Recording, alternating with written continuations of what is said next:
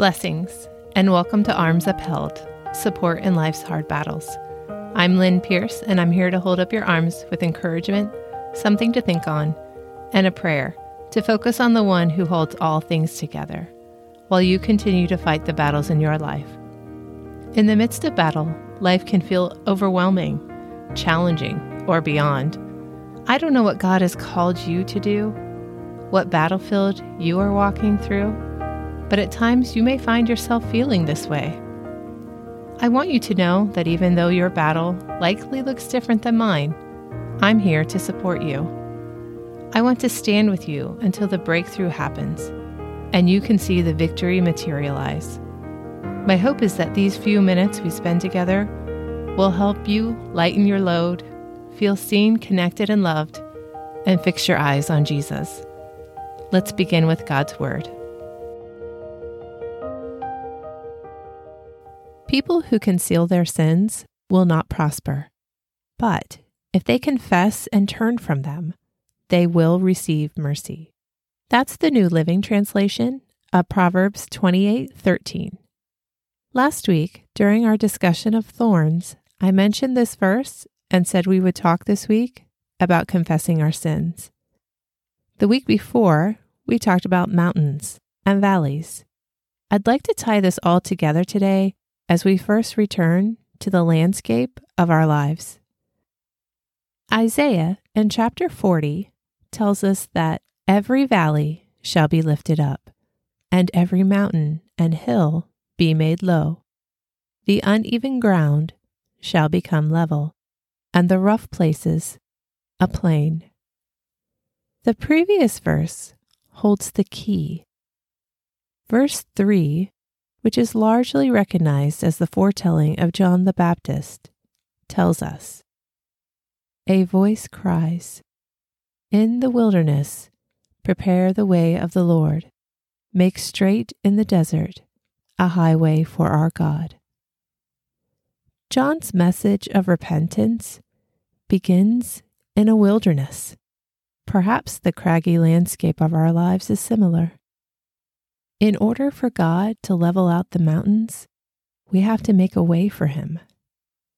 Let's travel to Zechariah chapter 4 to see how we might be able to do such a thing.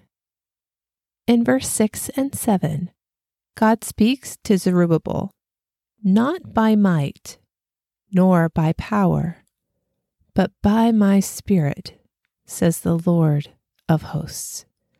Who are you, O great mountain?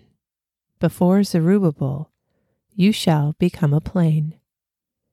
Zechariah is a prophet during the rebuilding of the temple in Jerusalem. The remnant people had been living nearby as the temple lay in ruins. Zerubbabel was one of the leaders pointing the people back to God. Zechariah begins his prophecy in chapter 1, verse 3, declaring God's promise, "Return to me, and I will return to you." The key is in returning. This is how to make a way for the Lord. This is how the mountains and rough places become level plains. Returning to God means turning away from other things.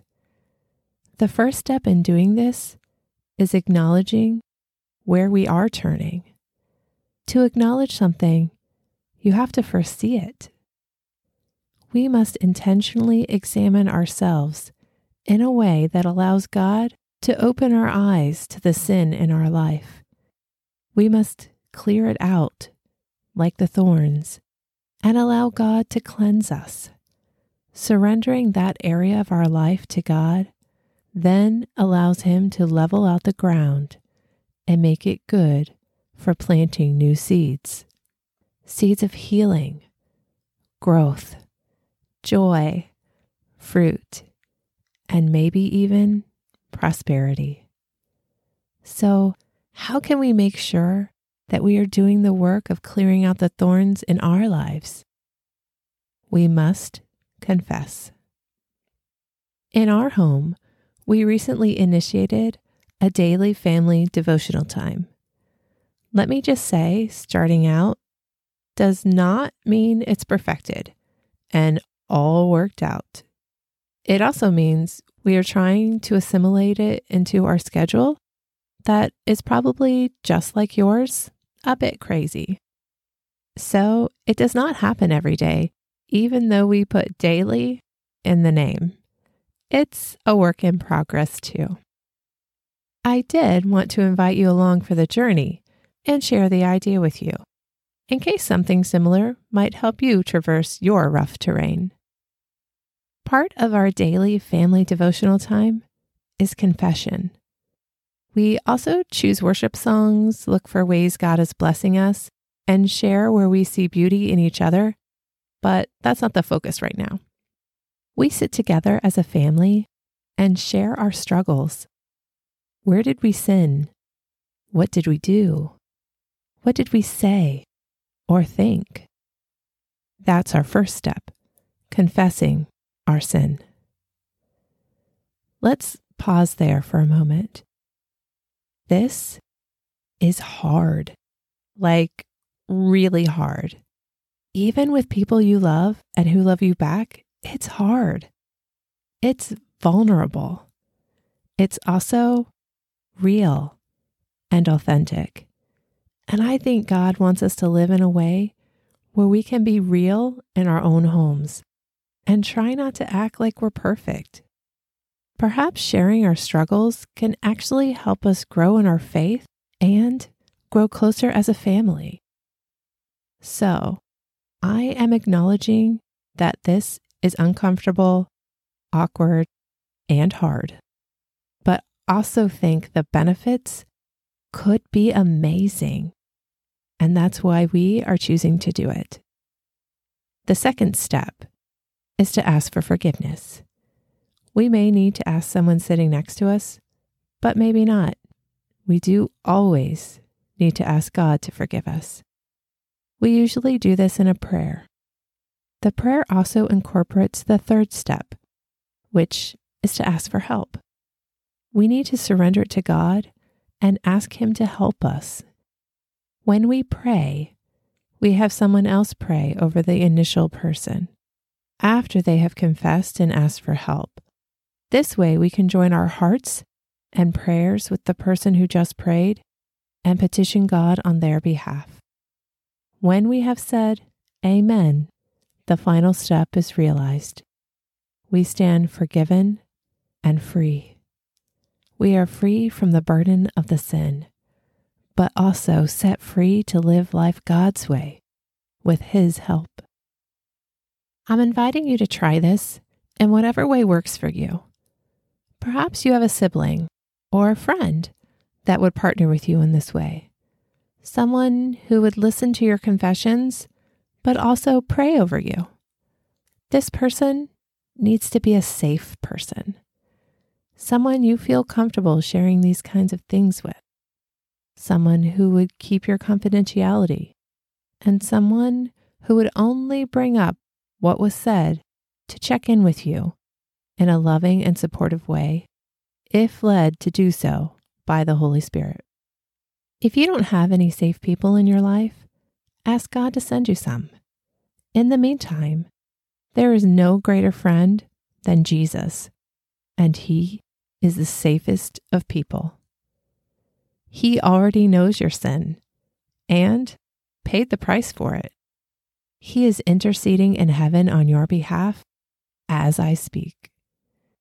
He will only convict you in love for your own benefit. Change is not easy. Implementing something new into your routine takes time, determination, and a whole lot of grace. Just remember, in confessing our sins and repenting in surrender to our Lord, we clear a path for Him to move in our lives. And we do not do any of this by our might, but by His power and His Spirit. Let's pray. Lord, we desire to make a way for you. We invite you to open our eyes to the sin in our lives. Help us acknowledge it and repent of it. We surrender it to you and invite you to level the ground before us. Cultivate our hearts for the planting of your Spirit and whatever else you desire to grow in us. We know we cannot do any of this on our own, but only by your power and strength. Holy Spirit, fill us with all we need. Reveal to us someone in our lives who is safe, that we could confess and pray with. Bring someone special to mind or someone new into our lives. Thank you for always being there for us and being the greatest of friends. In the mighty name of Jesus, we pray. Amen. Thank you for spending a few minutes with me. Your time is precious, and I appreciate it. If you enjoyed this podcast and it has helped you in any way, please tell a friend so it may bless them as well. You are also welcome to find me on Instagram at @HlynnPierce. I'd love to connect with you more there. If you have any prayer requests or comments, feel free to send me a direct message. As always, your battle may look different than mine, but let's stand together. I'll keep your arms upheld until victory is real in your life. Remember, God is for you, and so am I.